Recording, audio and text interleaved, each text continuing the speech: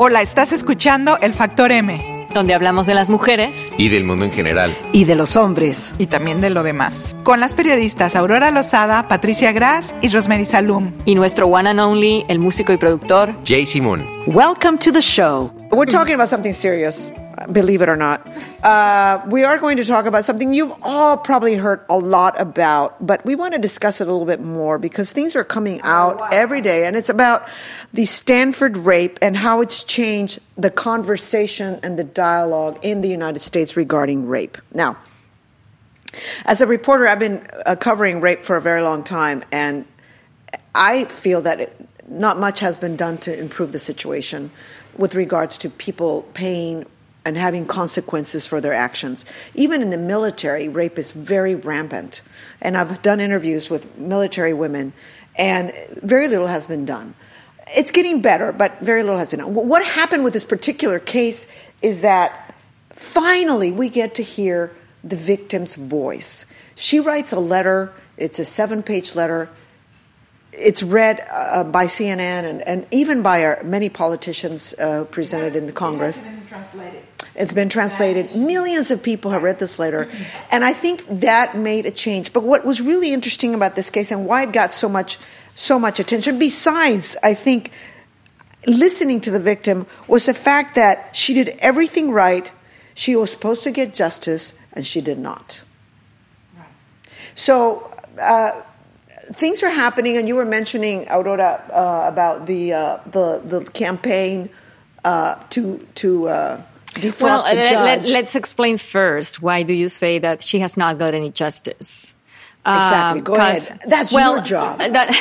Well, in fact, I'm not sure if we can say that. The truth of the matter is, and I think it's part of the controversy, because as you were mentioning before, this is a special case. And what makes it, first of all, this is a college sexual assault case. Usually, it's not a rape case, it's a sexual assault. But college rape cases are rampant in the U.S. And going back to your point, but it's not just the military, or it's just not, society in general. Well, most cases don't even, it's rape or sexual assault, most cases, 97% of the cases, these people never serve time. The rapist doesn't serve time, which is amazing to me. Partly because of we already had a show or an episode entirely devoted to this, to college rape cases.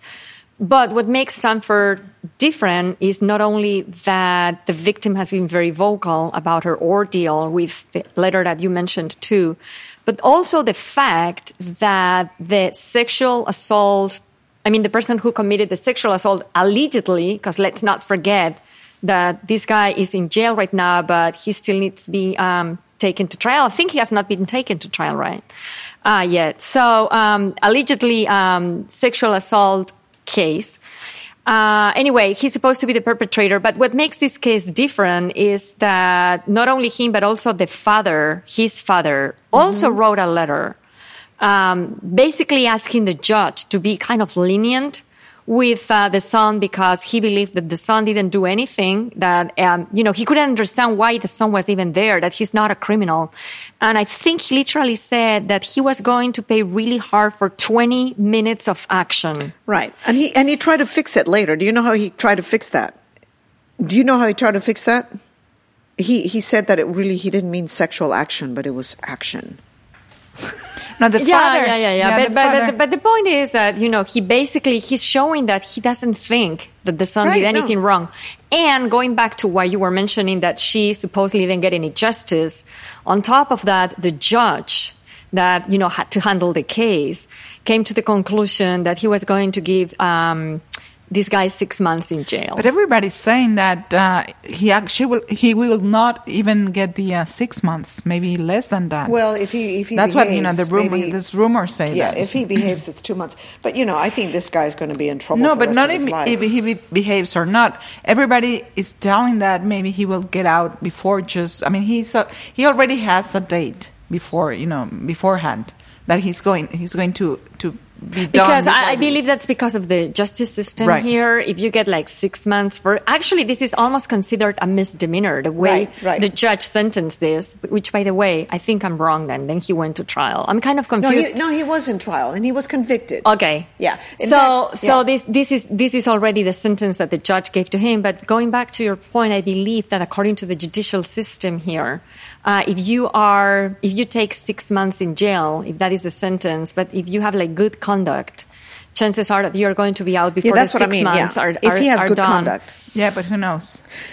I think that he has a problem. He has serious problems. So does his family. I mean, they never mentioned her in the trial. It was the problem that I see is that they don't have the conscience. No, they don't. To know that they were damaging this girl. But this is something about that particular family, which seems to be a sociopathic family in general, society in general. Yes. Because look at the judge, and that's part of the uproar actually came more after he was sentenced with 6 months than even before he was even sentenced. And I think it's because every single person in this story, other than the victim, which is a woman, is male. And every single person who has something to say that has an effect and a consequence is male. So even though she was brave enough and courageous enough to write that letter for everybody to see, a very detailed letter, by the way, about what happened. She was putting herself up front with that. But basically, the as a matter of fact, that letter didn't carry any weight after all, because the truth is that he carried the weight in the public discourse. Well, and that's why it makes it different. And Jay, I want to know what you have to say about it, since you are male. You are male. You are our male. Tell us what you think. This whole discussion has me generally uncomfortable because I'm always wary of the implications that it has on the larger scale. Because on the one hand, in this particular case, that there's nothing that you guys have said that I disagree with. I completely mirror your reactions and kind of outrage in the way this is all played out. But I think that this also reminds me a little bit about what we were talking about earlier in the Beyonce episode, where all of a sudden, there are a bunch of people who are paying consequences for this kind of conversation. I feel like that in general, it's hard to separate this conversation about rape and this particular rape that Brock. It was a sexual assault. It wasn't rape. In fact, she was only. The sexual assault carries. It's hard to separate this from the larger conversation that we tend to have in society as to how do we interact with. How do men and women interact with each other? Brock Turner, thank you. And and another thing that that I found was really curious, and I'm really terrible with my research today. I keep forgetting her name, but there was this musician who wrote a letter to the judge in the trial supporting Brock. In addition to the letter, 37 letters were written to support Brock. Yeah, 37. And but this particular girl was she was a woman who was in a band called Good English, and I can't remember her name. I'll look it up in a second. But then she's also been the subject of this kind of massive hatred. And I think what's trouble. I think what's really uncomfortable to me about this whole conversation is the amount of rage that's the undercurrent of rage that's coming out of society. And it's not just in this particular case. I mean, we see it in the political world, and we see it we saw it in Beyonce's Lemonade and the reaction to that. But the fact that I feel like to a certain extent we're also losing a bit of the ability to have a rational conversation as to how we should evolve and how we should treat each other. Everything is kind of, and just to end my thoughts, there was this post that I saw on Tumblr about a girl was talking about how she had quote unquote discovered that really the whole ritual of a man buying a woman a drink at a bar was really the real purpose of it was just to lower her guard and to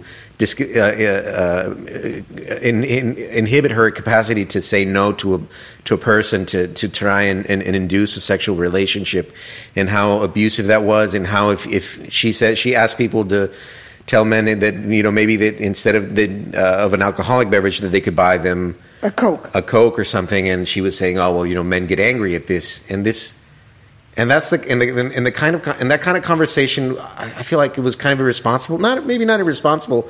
She was saying what she felt, but first of all, she generalized it into all men. She might have only asked one or two people to do that, and now all of a sudden, every man has to pay for one or two guys' actions, and that kind of devolved. I agree with you there. I feel that's kind of an unfair point to make. And the second fact, it's like no one's forcing her to drink these drinks. There's a certain amount of responsibility that she has in the conversation. It's not just because I mean, just as and also as many women as there might be that say, oh well, this is an abuse of power. There's women that actually gloat about how many drinks they get for free at a bar, and so I think that it's hard for me. So just in summary, it's hard for me to look at this and not see a conversation happening on a gender level, and then seeing all this hatred as opposed to.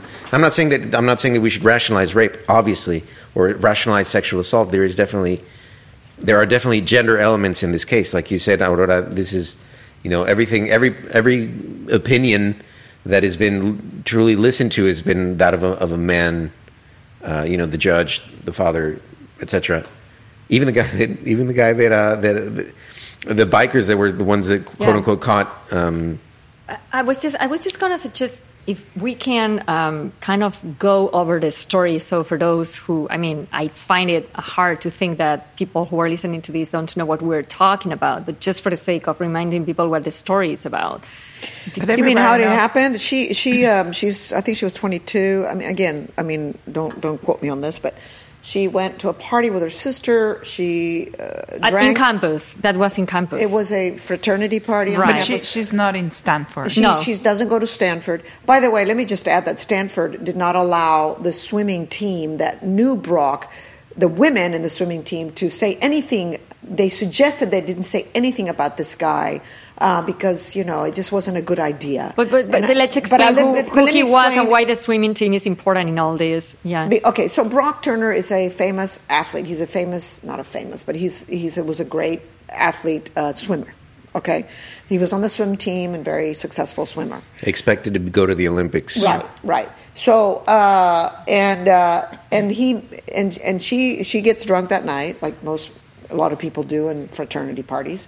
And not all, I know, not all. She gets drunk to the point that she passes out. This guy takes her outside. I don't know all the details, but takes her outside. Mm-hmm. Basically begins. Well, I don't think anyone knows the details. Everything is the details are out now. But how she was taken to the dumpsters? We don't know that. But the only thing that we know is what she says in the letter.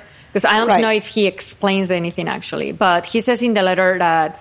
What they told her is that these two other Swedish students were biking around, found him sexually abusing her behind a dumpster. And she gives very specific graphic details about what was going on. And then she's taken to the hospital. And basically, these two Swedish students stop this guy. Yeah, and they grab him because he's trying to run away. So they prevent him from doing that. Yeah. I think they call an ambulance. Then she's taken to hospital. And that's when she wakes up. And she doesn't even know what hit her. And that's when she starts learning what went on. And, everybody started explaining to her you were sexually abused and what happened. So with that, that's why when Jay is raising up the drinking issue, that's how the drinking issue plays a role in all this. And I agree with you. I think there is a responsibility. And on the other hand, it's pretty sad that, if you are a woman and you want to drink until you pass away because, that's your deal. I wouldn't do that, but that's your deal. I wouldn't judge it. But if you are a woman, you're always thinking, but I can't because maybe this would happen. But if you are a man, you don't care. You're going to drink until you pass away because nothing is going to happen to you anyway. Same thing with wearing short skirts or, doing something that can be considered provocative. I think it's pretty similar to that. And I think part of why this has been a very special case is because for years, and particularly for the last couple of months, the rape in college issue has become such a hot issue in the U.S. And particularly among Ivy League universities, by the way, that I don't think they can handle it anymore. It has become something that they really need to tackle, and they've been pushing it away. And I'm talking about the institutions now. Mm-hmm. So I think part of what's going on is probably nobody expected her to come forward and be so vocal and public about what happened to her, because there is a lot of shame involved. Yeah, most people don't even most women don't, and a lot of hopeless, go out and say. There is a hopeless concept for a reason that the justice is not going to be by your side if you are the victim of one of these things. But it's really different in this case of rape, because it has or sexual assault, because this kind of events happen very regularly and on college campuses. It's a huge problem. So what this makes this case very different is that she became really vocal. And when we are saying vocal, is that she wrote this letter that we were mentioning, and people read it. People read it, and it got to the mainstream media. Yes. Because sometimes women or girls they are trying to defend themselves, but it doesn't get their voice doesn't make it to the mainstream media. So when it gets to the mainstream media, that's a phenomenon that I'm observing, is that it makes people kind of change their minds. Well, that's why this is so important. Exactly. And that's what we're talking about. Right. Because for the first time they are hearing the side of the woman. See how the family, when they were complaining about 20 minutes of action, exactly, and he got drunk, and he made a mistake, and exactly, like sexual assault is a mistake. It's not a mistake. It's a crime. Yeah, but they don't care about the girl. No, they don't. They don't care about this is very obvious to you that they don't care. I mean, even the girl is saying, you are not caring about me. So, it's very interesting, that part. But it has not changed at all is the way, the police and, all the status quo, approach a woman that has been sexually assaulted or raped, which is what you were wearing. Did you know the were you drinking exactly and all that stuff, which takes me to the subject of why this also okay, if she can wear whatever she wants, it's not illegal to wear a miniskirt, or it's not illegal to have or to even be promiscuous. I mean, again, having sex with as many people as you want, that's your issue. But if somebody is raping you or sexually assaulting you, it's a crime. And that it doesn't matter whether you're drunk or not drunk. Right. Whether you slept with 3 guys that night or not. You didn't want to be raped. It has to be consensual, guys. And women too. Yeah. But I agree with you. There's some women who use it. In fact, there was a story, I think, in the Rolling Stones about a woman who made up a whole story about rape. But the bottom line is there's still a lot of rape going on that's not being convicted, that's not being that's not being analyzed, and it's still a huge problem. I think part of what makes this case different, other than her letter that we have already mentioned a couple of times here, is actually the father's letter. And when I say the father's letter, I mean the father of the perpetrator's letter. Because you remember this case that we talked about it here in El Factor M. I think probably last year, this Columbia University female student who was carrying her mattress around campus for weeks and I think for months, right? Yeah, because sexual assault. Because Columbia will not hear to her saying that guy that I actually need. I have to see his face every single day in Class A and Class B, and nothing happened to him, and nobody is doing anything about it. So I'm going to carry the mattress around where he raped me. Of course, this is all allegedly, but she was desperate about it. And she was in the media, Rosemary, to your point about the mainstream media. She was in the media. She was in the media with the mattress. She was not in the media with that letter. No, what I'm trying to say is she made her point all the way up to the New York Times, to CNN, I mean, to any other mainstream media, top media that you can imagine, and nothing happened.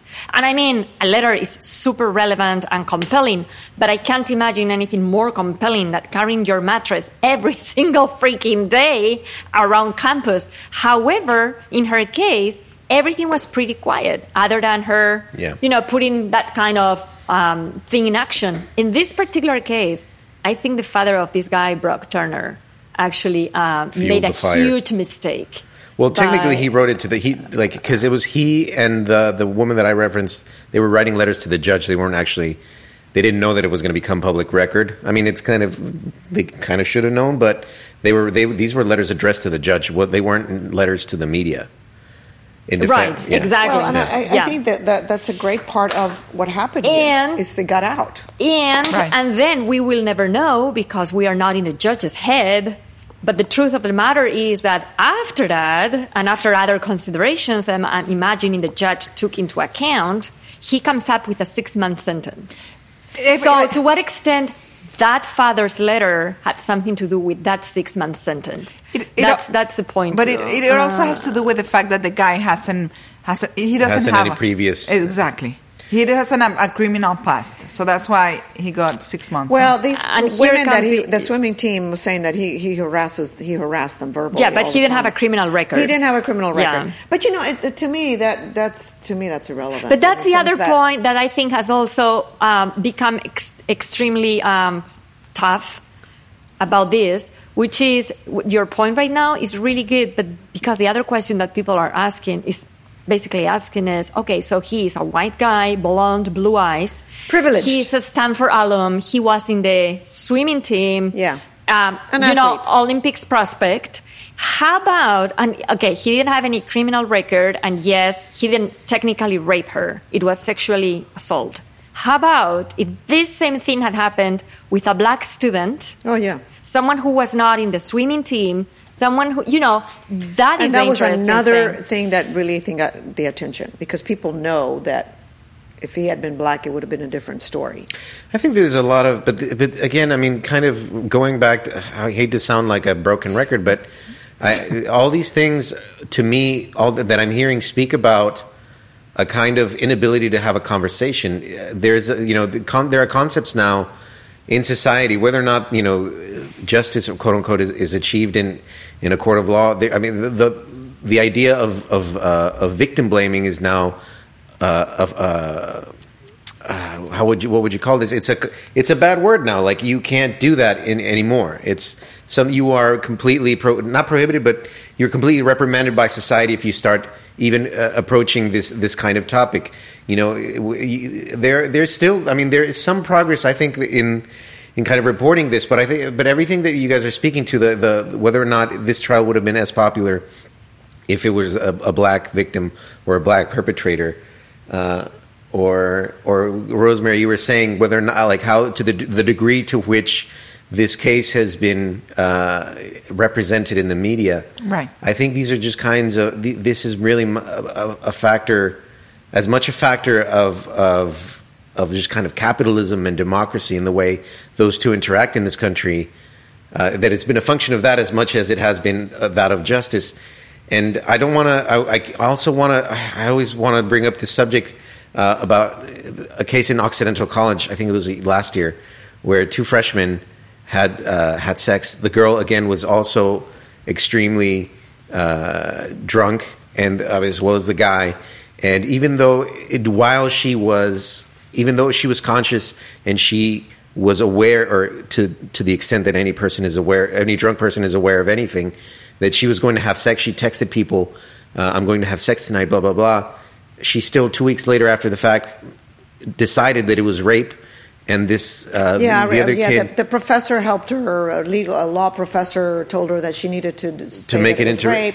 Yes, and I agree with you. I think there's some of that going on, but most of the problem here is that there is too much rape and sexual assault going on. Now, what I want to ask you, though, because I'm listening to you and I can hear a little bit of your pain, because you're coming from the gender that gets blamed most for this.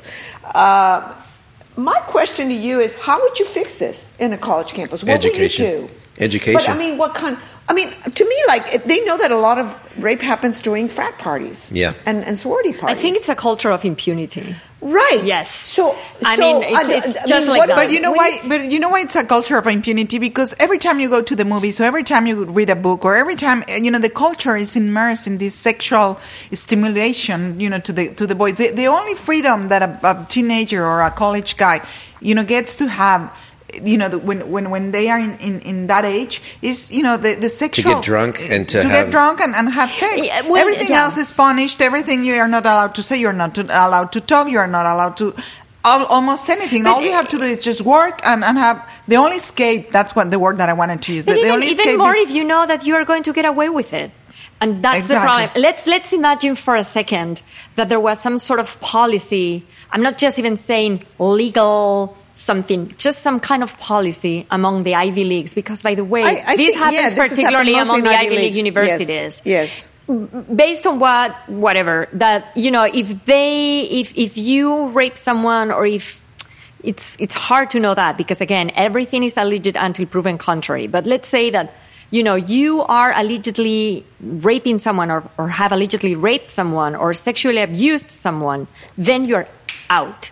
You are expelled. Right, that is extremely dangerous, because it's a slippery slope. Because going back to Jay's point, if you have a beef with someone, and that person happens to be a male, and I am a female, and I have a beef with you, I can just go crying my eyes out and saying, he raped me. But it needs to be proven. I mean, it's pretty dangerous and it's pretty risky, but something needs to be done, because part of the problem is these guys keep doing this thinking nothing's going to happen. Right. Not only that, but I'm going to be mocking you basically in front of you every single day, because I'm not going to be expelled. I'm not going to suffer the consequences, and nobody's going to listen to you. And I think that's the thing, is that there's unequal treatment in the law. I mean, if most people, if 97 cases, don't make it to court. But see, I mean, that's a huge problem. This is the thing. This right is the there. thing where I think it's a college problem. Because if you are working in a company here in America, there are very specific corporate policies, HR policies, and even legal policies that say that if you suffered sexual harassment in the workplace, that is a serious issue. Right. And whoever is doing the sexual harassment is going to be in big trouble. Big trouble. He not only can be instantly fired, but he can actually have to face legal consequences. That is not happening at a college level. And I think it has. So I think you're talking about, when you say education, it's not only young people, but the administrators of these colleges. Yeah. They need to get more than anything. training. I mean education in when people are 4, when people are 5, when we socialize men and women to be different. Yes, we automatically impose a certain amount of responsibilities, and also allow them certain luxuries by virtue of just fitting into a defined role. I don't think that there is any benefit to I mean, there's an obvious gender difference, and I think a lot of it is in fact physiological, but I think most of it is socialized. I think that we socialize men to little boys to be kind of aggressive and to quote unquote chase after girls and to have this kind of attitude, and then women by the same token kind of are raised in the weaker kind of a passive sense, and I think we should stop doing that. That in itself, I think would stop a lot of these assaults, as well as having the conversation that we're not having, right? Really being able to discuss these things rationally and not have arguments that completely disarm another person. The question of privilege, the question of victim blaming. I think that this. Yeah. I mean, as much as it may be true, I don't think it's an effective tool to communicate to another person what the reality of a situation is, to be able to really rationalize. And the thing is that I want to get across to people is, everybody loses here. The rapist loses because, like she says in her letter, he is a lifetime sex registrant that doesn't expire. Yeah. Just like what he did to me doesn't expire. Doesn't just go away after a set number of years. It stays with me. It's part of my identity. It has forever changed the way I carry myself, the way I live the rest of my life. There are 2 victims here and their families. I resist to believe that he is a victim in all this. No, I'm sorry. No, I'm sorry. No. You're right. You're right. I shouldn't call Let him a victim, me put it out there flat. He's a spoiled brat. Yes. Period. And he thought that he was going to get away with it, and that nobody was going to see him because he was behind a dumpster. Second, that even if they saw him and actually that happened and they stopped him, that he was not going to face any legal consequences because, hey, look around. Everybody is raping in different colleges and nothing happens. Right. You're right. Why was he going to be any different? That's and true. Thirdly, because you just need to read the father's letter. He didn't do anything, poor thing. Yeah. No, and they never take into account the victim entire legal ever. system is coming up on him, but But anyway, I think that he's not a victim at all, but that you are right and that Jay's right. that this is a big right? problem. Am I right? And you are right. You are right too, of course. I think also just before we stop talking about this, I think people do need to think twice about how much they drink, even though nobody should be raped or sexually assaulted because they've drank too much, obviously. But, mix it a little bit with a little bit of Coke and no alcohol, back and forth. You don't need to be so drunk that you lose your consciousness. Right. I mean, and yet that's true, but it's a very sad message for women anyway. No, but it's not for women. I think men, even though men don't necessarily suffer the same risks of being sexually assaulted, if you get really, really drunk, you could still go out, drive, kill somebody, get yourself killed. Oh, no, of course. I mean, there's still a personal responsibility. It is a personal responsibility, and that's to be able to protect yourself and others. But when you talk about rape, and you are giving that kind of advice, you tend to think girls, be careful, because... But girls and guys should be careful. Yeah, but boys, and I agree, but again, it's a sad piece of advice. It is sad, but I don't think it shouldn't be that way. But it's universal. I don't think it's life itself. You have to be careful. Even men have to be careful because you do stupid. Everyone loses a bit of control when you're drunk, and even though it might manifest, the risks might manifest in different ways because of your certain different physical attributes. I mean, my sister always jokes that. She hopes that I never get really, really drunk because I'm 250 pounds. There's no way that she's going to be able to carry me. By the way, he's very tall and good looking. Realities. Very good looking. He's very good looking. He's wearing 250 pounds, but he's tall and good looking. But on that note, let me say something that something said. And he's a sweetheart, and he would never do that. What was she expecting? I think it was one of these, panels that they have on TV, and someone asked, what was she expecting? And someone said she was expecting a hangover. Hangover. Yeah, hangover. And that's a good answer. She was expecting a hangover. She was not expecting this. So it's kind of I agree with you, but it's a sad piece of advice. But again, I mean, to be realistic, it is naive to think that you're going to go to a frat party and I don't know. Not even the frat party. It's unrealistic to get blackout drunk, right, and think that everything's going to go well. Yeah, in a perfect world, nothing would happen to anybody. But in a perfect world, But you have to be realistic. And I don't think it's sexist or it is. Everyone when they lose control of themselves, put themselves at risk. They open themselves up to whatever consequences. And you have to have common sense. And it kind of, I don't want to keep opening conversation, but the conversation about the kid that fell into the gorilla cage, the little boy that was just eaten by an alligator. Some people say, well, the parents should have done something. The parents should have done this or that. There's responsibility everywhere. It's not. But things happen. I don't think you can just... Things happen, and that's a very good point, because I don't blame the parents, but things like that happen, and you have to be ready. You have to prepare as best you can. Extra, and that's what you're saying. Don't think that you can go to these parties, man or women, and get roaring drunk, and everything's going to be fine, because it may not end up being fine. Well, we want to thank you for listening to this program, and if you want to get in touch with us, just you can find us in Facebook at LEL Factor M. So we look forward to your opinions and your comments. Thank you so much.